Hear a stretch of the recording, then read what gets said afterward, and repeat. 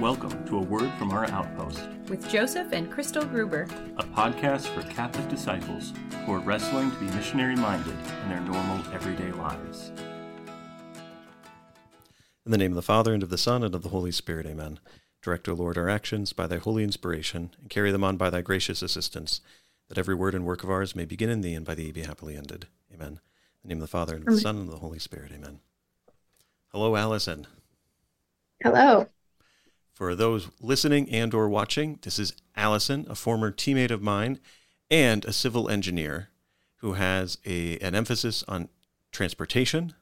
She's also lived several different places in the world and has thoughts about what makes for good community. And so I'm really excited to have her on, especially because she's calling in from Goa, India.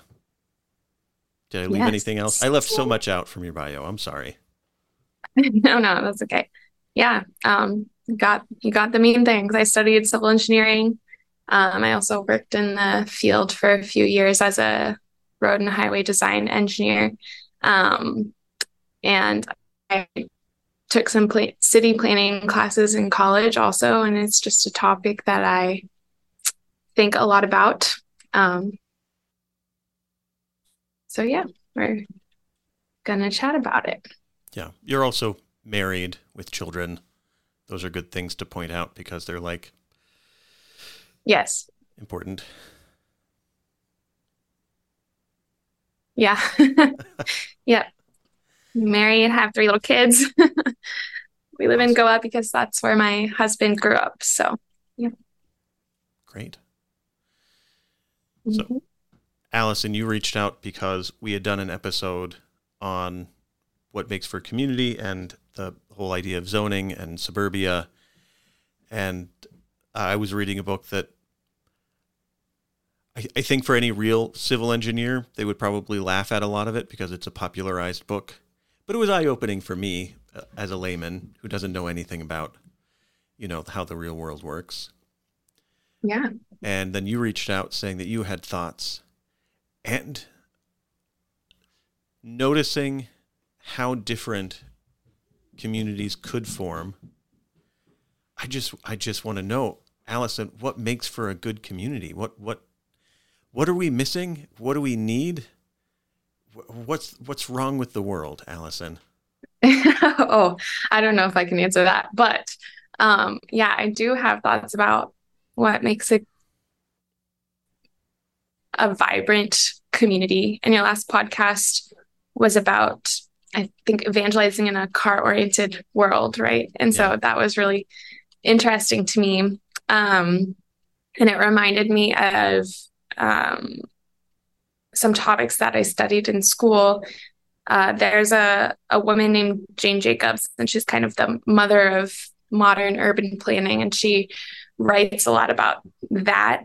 She lived in New York City, but she talked about how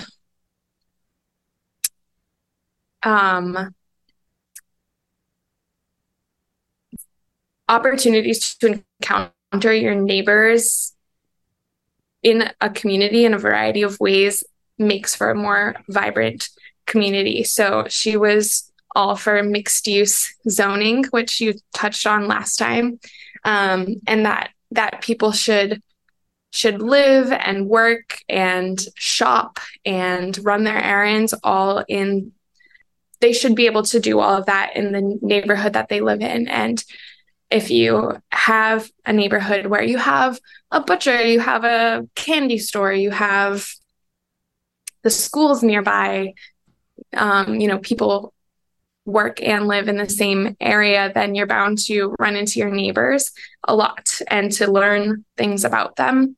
And she talks about how when people are given the choice between sharing much of their lives with their neighbors or nothing at all, like is often the case in suburbia, people most often choose nothing at all because,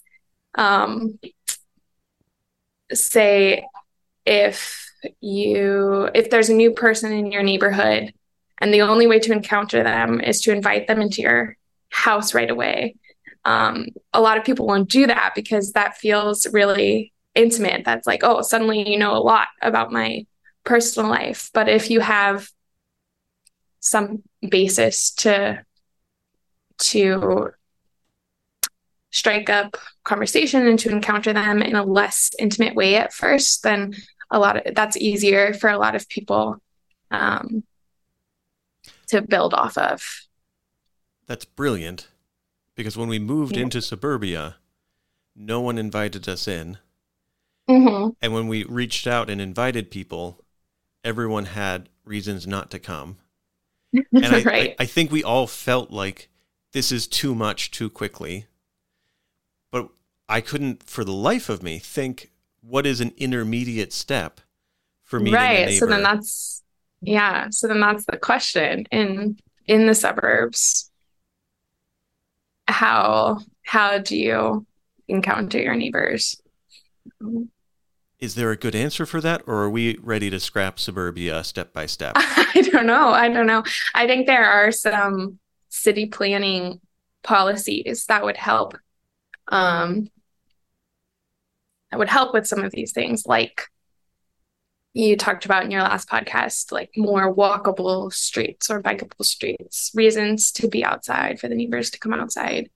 I mean, I think you mentioned last time, like you guys go on family walks. So I think that's a great way to try to encounter people if they come out as well. I grew up in a fairly, well, it was sort of, I would call it suburban, but it was in a more rural area. But we had a farmer's market every Saturday morning. So that brought a lot of people out, a lot of neighbors out. There's still some like locally owned corner stores and stuff like that. My grandpa always shopped at the like corner grocery store instead of the big chain ones. So there was still a little bit of that happening. But yeah, I guess there are things that we can try to do individually and then ways that we can try to influence city planning policy. How do we do that? Do I just go to my township headquarters and start talking to people about mixed use zoning and installing sidewalks?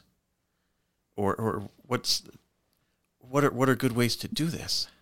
Yeah, I don't know. It might be different in each town, each place, but there are different national groups. Like I think you mentioned one of them you were looking into in the last podcast. Mm-hmm. That you can try to. Yeah. Yeah, it was like good cities or I don't remember either. But there's strong towns. Strong towns. Yeah, there we go. So there are different groups like that you can try to either start or be part of. And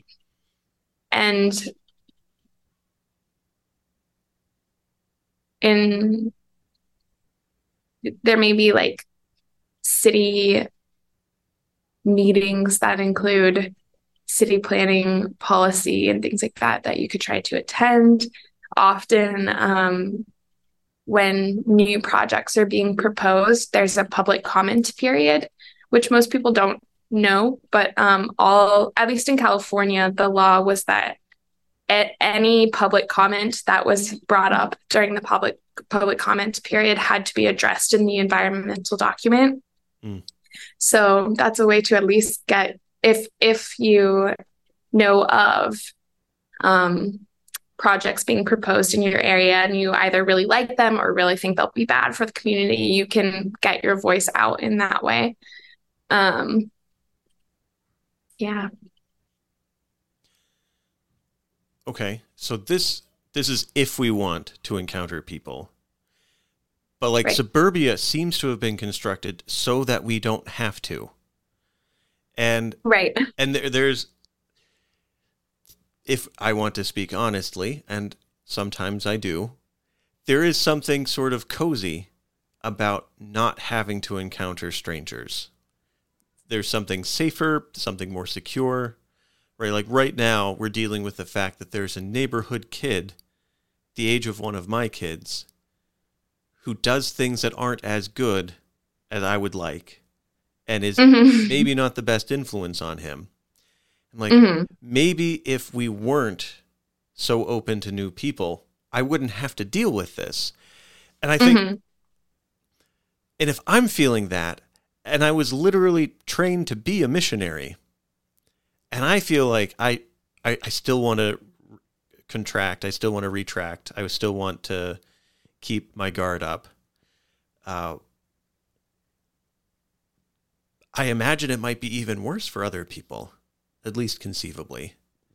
And so, yes. So to take these steps is one thing, but the desirability of it isn't immediately apparent, unless you can make it apparent, Alison.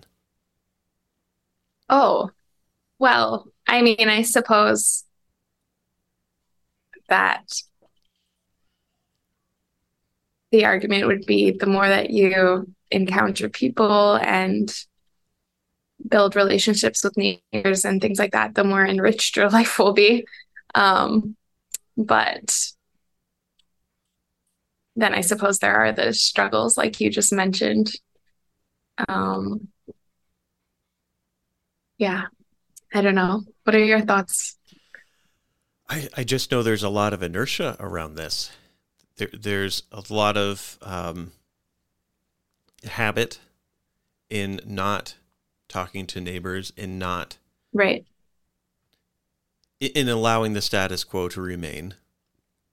And so the idea of a richer life, I think if there were clearer examples of it for us to lift up. So you've lived different places. You've lived in California, you lived in Washington, you now live in India. Where do you think richer experiences have come about, and do you recommend a richer life? Well, yes, I would like to say so. Yes, so I grew up in a fairly suburban area, and then I went to school in a very urban area, and that was a really different experience for me. I loved that, being able, like you said, to walk almost anywhere that you needed to get anything. The college campus plopped into a city environment. It's just, It's incredible. I only visited your campus once. Okay. But I was like, yes, this is a college campus, and this is a city enmeshed as it should be. Yes. So I think just not having to get in a car all of the time, when you stop doing it so much, you realize how lovely it is to be able to walk a block and get some groceries or things like that, which of course isn't always an option for people in the suburbs, but it could be over time. It could be with a change in zoning, like you talked about. Yeah. So I don't know exactly the particulars of how to advocate for that, but I think there are ways in each city or suburb that you could try to advocate for that. Right now we live in India, and I haven't looked into this, but I don't think there are any single use zoning areas, because even in India, it's a little different because there's the city area, which Goa, Panjim is it's a smaller city. It's pretty dense, but it's not like Mumbai. And then there's the village area where the houses are a little more spread out. So I guess it's a little more akin to the suburbs, but nowhere have I seen are there only houses, because it's still very much people live and do have their livelihoods often in the same place. So at the bottom of people's houses on the ground floor, they'll own a fruit and vegetable shop, or they'll sell fish, or they'll sell something. And so it's very mixed use in that way here. And so it does create, I think, a more vibrant community because especially when things are smaller and owned by the local people, then they get to know you, you get to know them, you see the same neighbors coming to the same place. People can walk to get their things because it's right there. And so there's definitely more opportunity for encounter and getting to know people, learning something about people's habits, what they buy. You can pay attention to those sort of things to have conversation, things to talk about.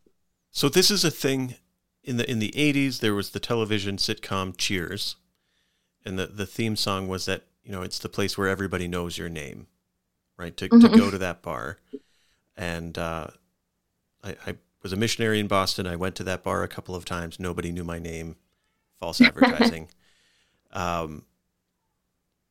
And then when we lived in Washington, I had a friend who worked at Starbucks, and they talked about how one of the goals of Starbucks was to be one of those third places for people. They talk about your primary place is your home, your secondary place is probably your place of work, and then there's this third place where you get to be yourself and where people might come to know you. And the goal of Starbucks was to be that. But what you're describing is that every place you go, because it's local, because it's your neighbors, because it's the people you're going to see day in and day out, year in, year out, that every place becomes like a third place. Mm-hmm. And like your path is just littered with people who know you, and you get to know them. Right. So it's like Cheers, but in every kind of context. Yeah, well, something like that. That sounds better. It is nice, yeah, because you're not just this anonymous person floating through life, that nobody knows. We in Goa, there's every neighborhood has a small chapel as well. So a small chapel, a small grocery store, various things. So often if we're walking down the street near our house, some neighbor will recognize us and stop to talk to us. I don't even always know who they are, but they know my in-laws or, something like that. So it's nice to feel grounded in a place, in a community where people know you and you know them, and you can stop and have a little chat. Because, living in the suburbs, there were some days, especially as a stay-at-home mom, where like you feel like nobody knows you exist. You don't talk to anybody, and that can be rather lonely. Yeah, and the idea of leaving means packing a car, right? Getting kids into a car, right? Yeah. Even today, one of my sons wanted to go to the library. It's like, well, if we went to the library, it would be me packing up 5 children into a van. I wasn't up for it. I also had other things I needed to do today, so I felt bad. But that was also an additional hurdle, was the loading into a car and then the unloading. Yeah. Versus if I could have just thrown a bag on a stroller, put the ones in the stroller that needed it, the other ones walking. Yeah. The other thing about that, I think, is that if you have to drive, say 15 minutes to take your kids somewhere, I don't know what your experience has been, but sometimes people aren't so fond of a whole group of children being somewhere, and it is difficult to manage several little ones at the same time. I have never noticed anyone doing anything other than smiling. Which really? This is this is a very different topic, but the reactions of people to a father taking children out versus a mother, and that wasn't up to me, their reaction, but it tends to be rather positive. So that is an interesting thing. That's true. But it is, I know it is a limiting factor for my wife. I know it's a limiting factor for other friends, because it's the same grace isn't given equally. Yeah. And that's intimidating. But I think if you're going somewhere with your children where you're just this anonymous person with these anonymous children, people are less likely to be friendly, perhaps, or step in and help even. But if you're within your community and people kind of know who you are and they kind of know who your children are, I've found, at least here, people are often willing to, sort of step in and help me and help look after the children if I'm with them by myself. And Jane Jacobs talks about that a little bit too, that if you live in a vibrant community where there are shopkeepers and there's people around on the sidewalks and things like that, all of the neighborhood children are sort of looked after by everyone. People keep their eyes on the street, and sort of make sure that the neighborhood is safe for everyone. So I liked that concept that, if your small son runs across the street or something like that without looking, well, the candy store owner might see that and sort of, tell him that he shouldn't do that and then talk to you about it later. So there's always someone sort of looking after your children and helping in that way. So I liked that concept. But yeah. For families, that seems a very telling feature, right? This is not what you have going on in most communities in the United States, to have that kind of attentiveness, charitable attentiveness, right? Not looking out for the common good, right? Not doing it just to judge for judgment's sake. Right. So that's an interesting thing. There was a comment you made, and I've heard you talk about this before, about there being a neighborhood chapel. Can you talk a little bit more about what that is in Goa, and maybe we can contrast that a little bit with the typical parochial experience in the United States, at least? Yeah. So in Goa, there tends to be one larger main church for an area, but then the neighborhoods are broken into different zones. And so certain zones are supposed to go to the closer chapel. And it's also supposed to be a place for, older people or who can't travel as far to have a church right next to their house. So we most often go to the small chapel for mass. And it's just all your neighbors, all of the houses right around the church. So it's definitely a different thing than what I experienced in California, which is we chose which church we wanted to go to, and then we drove 20 minutes to that church. So none of the people who went there were our neighbors. So very different experience. Yeah. Which it's, we have different kinds of churches on a lot of different church corners in the United States, but they're all different flavors of Christianity, right? Like a Methodist church, followed by a Lutheran church, followed by a Presbyterian, then a Baptist and a non-denominational. And the distribution approximates that kind of almost, every other street corner, depending on what part of the country you're in. But because no one denomination nor the Catholic Church has won out in any of these areas, they're not drawing from just the immediate vicinity. They're drawing from anyone who belongs to that denomination or to that church. So there's at least, like, you could see how, if, say, the Catholic Church actually evangelized effectively for a few years, that there would be buildings for that to happen in that could be reconstituted and consecrated for that purpose.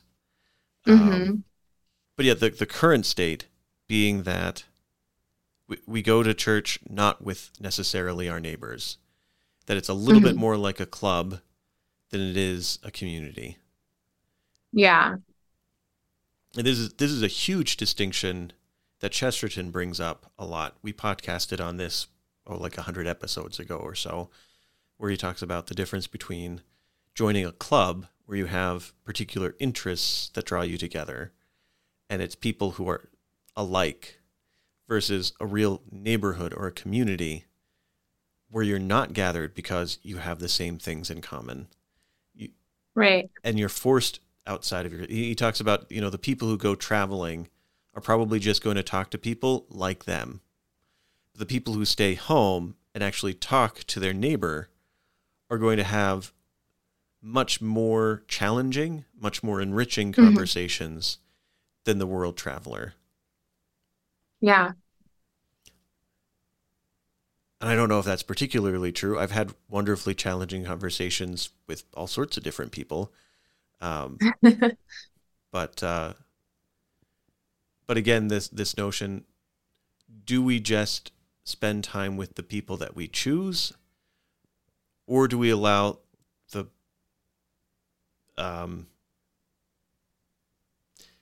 the forces of the world, undergirded obviously by providence, to provide the people for us to love? Yeah. Yeah. That's a good question, a challenging question. Well, and I mean, honestly, the answer is usually it's the people that I like, right? Right. Because in order to spend time with anyone else, I have to invite someone I don't like or don't know into a more intimate setting. Which is sometimes difficult. Yeah. And scary. Yeah. Both in the giving of the invitation and the receiving, I think. Right.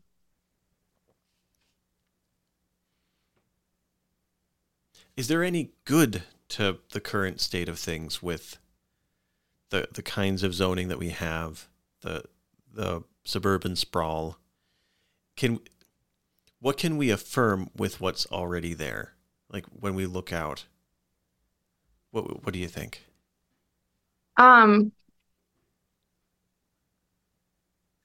Yeah, I mean, I think there are good things about it. I think that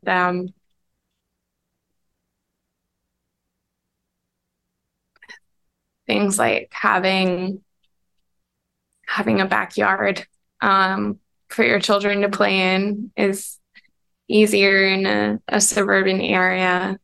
While there are things that aren't so fun about loading the kids up in the car and taking them somewhere, sometimes it's easier to do that. Yeah. The ownership of property seems like a good. Right. Yeah.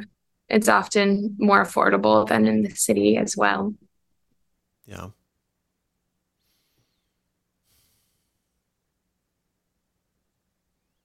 I like owning property. That is something. Yeah. Ever since I read about it in Rerum Novarum, where Pope Leo says, as creatures endowed with an intellect that can envision a future, we actually have a right to provide for ourselves. And one of the ways to provide for oneself is to own the land that you can work. Yeah. Most people don't work the land that they own in suburbia. In fact, a lot of zoning goes against that, right? Like if we wanted to have chickens, technically we could, under certain stricter restrictions, which makes sense in this particular case. I don't want to badmouth my township for that. But we can have a garden. I don't think we could have goats. But, yeah. We could definitely plant trees. That's definitely a thing that we could do. Yeah, I think there's a little bit of a movement towards that. I've heard of several people, having chickens in their backyard and things of that sort. Yeah. Yeah. That seems to be a way to reclaim that aspect of suburbia. If it can be something where we uh, actually get to spend productive time there. Right now, Crystal and I are working from home predominantly as we're starting the marriage ministry. And that's afforded different opportunities. We see some of our neighbors, at least, from afar, more often than we used to, or more often than I used to. And that was one thing that COVID did when everybody stayed home and worked from home if they could. Right. They suddenly realized that there is a potential to work from home. Right. And for some people it worked out and some people it didn't.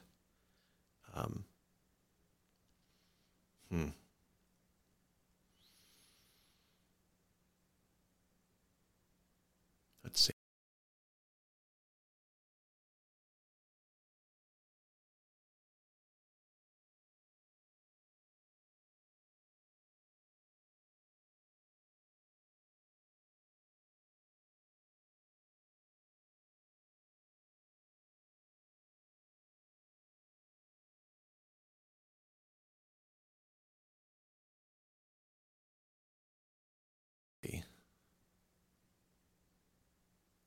I don't know, Allison. The problem that I see most is the lack of momentum.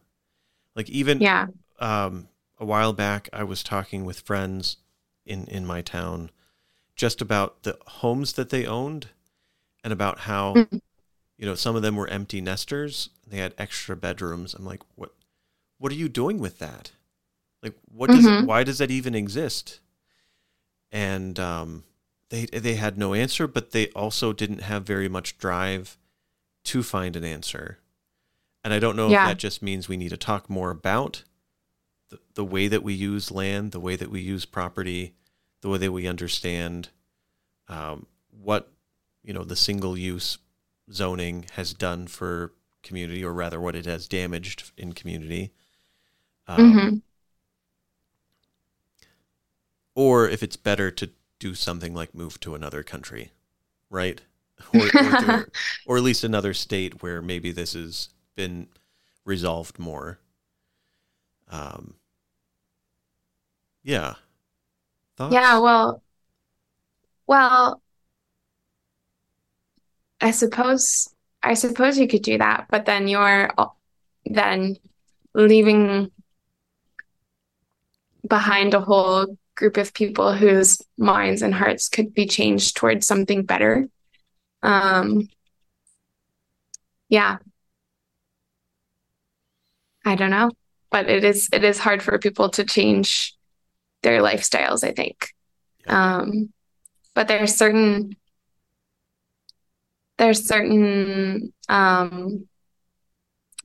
think tanks or resources, I suppose, that talk about this a lot, like the New Polity podcast and things like that I think are changing people's minds and hearts towards something better.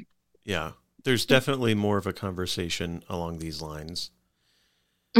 I wonder if there are certain inflection points in someone's life when they're more open to these kinds of questions. This is one of the reasons why you and I served as focus missionaries, is that college-aged people, that is a huge inflection point for when they're making decisions about what's coming next. Right. But I'm wondering, like, if the moment the youngest child moves out, is that an inflection point for people to really reconsider their lifestyle? Marriage seems to be that time. Like any big change that's changing your life in a drastic way anyways is a good time to change it even a little more. Yeah. So I wonder if specifically trying to talk to friends in those inflection periods of time about these kinds of questions, if that's a hopeful thing. But then I also don't want to give up, because if you're saying between marriage and empty your nest, kids moving out, it's a long time. That's a pretty big gap. Yeah. That's true. Yeah. And maybe there are like smaller inflection points, like choosing a school for your firstborn or choosing a high school. Right. Like I've known people who picked up and moved so that they could take Or their school. kids to a better high school. Yeah. Right. Yeah. And so clearly that is a point where people can say, maybe we could live differently at this point. Mm-hmm. Yeah, I think so. I also think that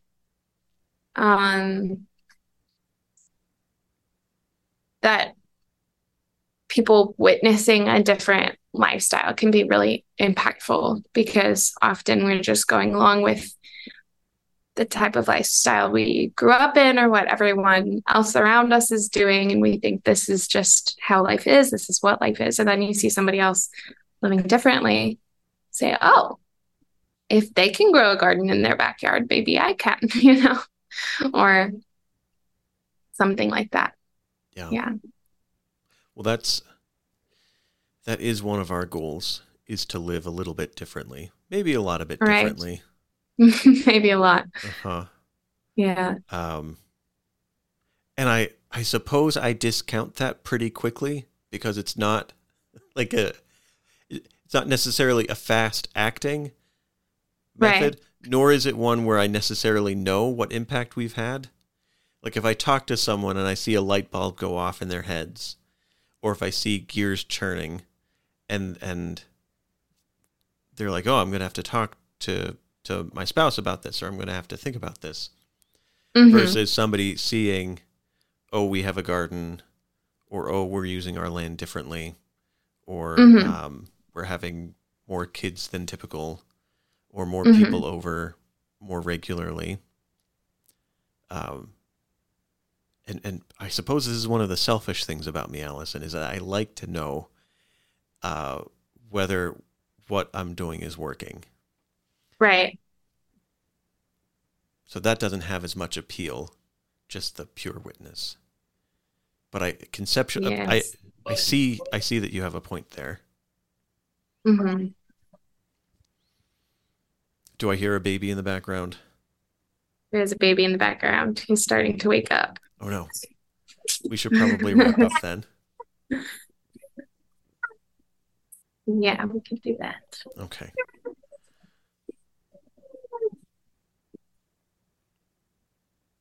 Baby. Just hold him for a little bit. Yeah. I don't know if you actually want him on the screen, but I did get a flash of him. I don't mind. He's cute. Oh, look at him.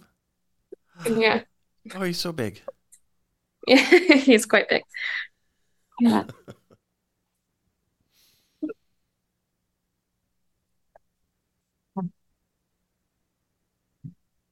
Yeah. So to sort of sum up, right. there are such communities that exist where there are corner stores where people do run into each other. They exist. One solution is to just move there. Another one is to try to live a little bit differently, to get involved in the city planning, to get involved in these public hearings, and to have our voices be heard, get involved in different movements that are already existing. If a chapter from Strong Towns or something equivalent exists, to participate in that. But all of this really hinges on this question of whether or not we want to encounter anyone. And that's the teeter point, right? Like this is where the whole idea of a Catholic apostolate will succeed or not. This is where the richness of one's life will increase or decrease. So it sounds like it should be an easy question. It sounds like it should be a no-brainer. Right. And it's not, Alison. And this podcast didn't have to solve that, but it did have to at least say that out loud. Yeah. Yes. I think that's something for all of us to think about. Yeah. Yeah. I will be thinking about that. I will be traveling this week, and I'm going to be talking to people about it. So I'm excited about that. Yeah, it's one of the things Crystal and I think, what is going to change the world the most? I don't know for sure. Maybe some natural cataclysm that wipes out most of the people in the world. That would probably do the most changing. Yeah, could but happen, short of I that, suppose. yeah. But short of that, living differently, to love one's spouse, to love one's neighbor, to love God, Yeah. and to do those things well, those seem both within our grasp in terms of doable, but they also, I gotta believe that they are powerful, because otherwise we're pretty powerless, Alison, if loving God and loving neighbor doesn't do very much. Because I don't know what the other options are, like hating people and hating God. I don't Yeah. really want to do that. That doesn't sound like a good option. Or apathy, right? Like John Paul II talks about use being the opposite of love. I think apathy is also a pretty good opposite of love. And that's sort of what we've been trained in. Yeah, that's true. Which is a sad and scary thing, but I think, hearing as missionaries, we've heard some stories of people who someone, loving them, and showing them the love of God did make all the difference for them. So yeah, I think can't underestimate that.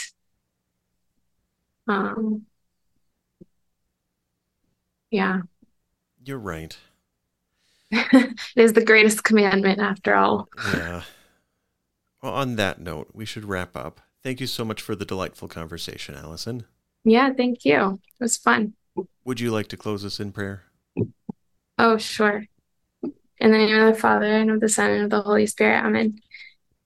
Thank you, Lord, for this time that we've been able to connect and talk about how to encounter people in the communities in which we live. We ask you to just give us the grace to have hearts that desire to encounter and love the people around us, and give us the courage and the drive to go out into the world and do that. And we lift up all of our communities and our neighbors to you, and ask you to bless them and use us to lead them to you, if that be your will. We pray all of this in the name of the Father, and of the Son, and of the Holy Spirit. Amen. Amen. Thanks, Alison. Yeah, thank you. Okay. Should probably press the record button. Yeah. Okay.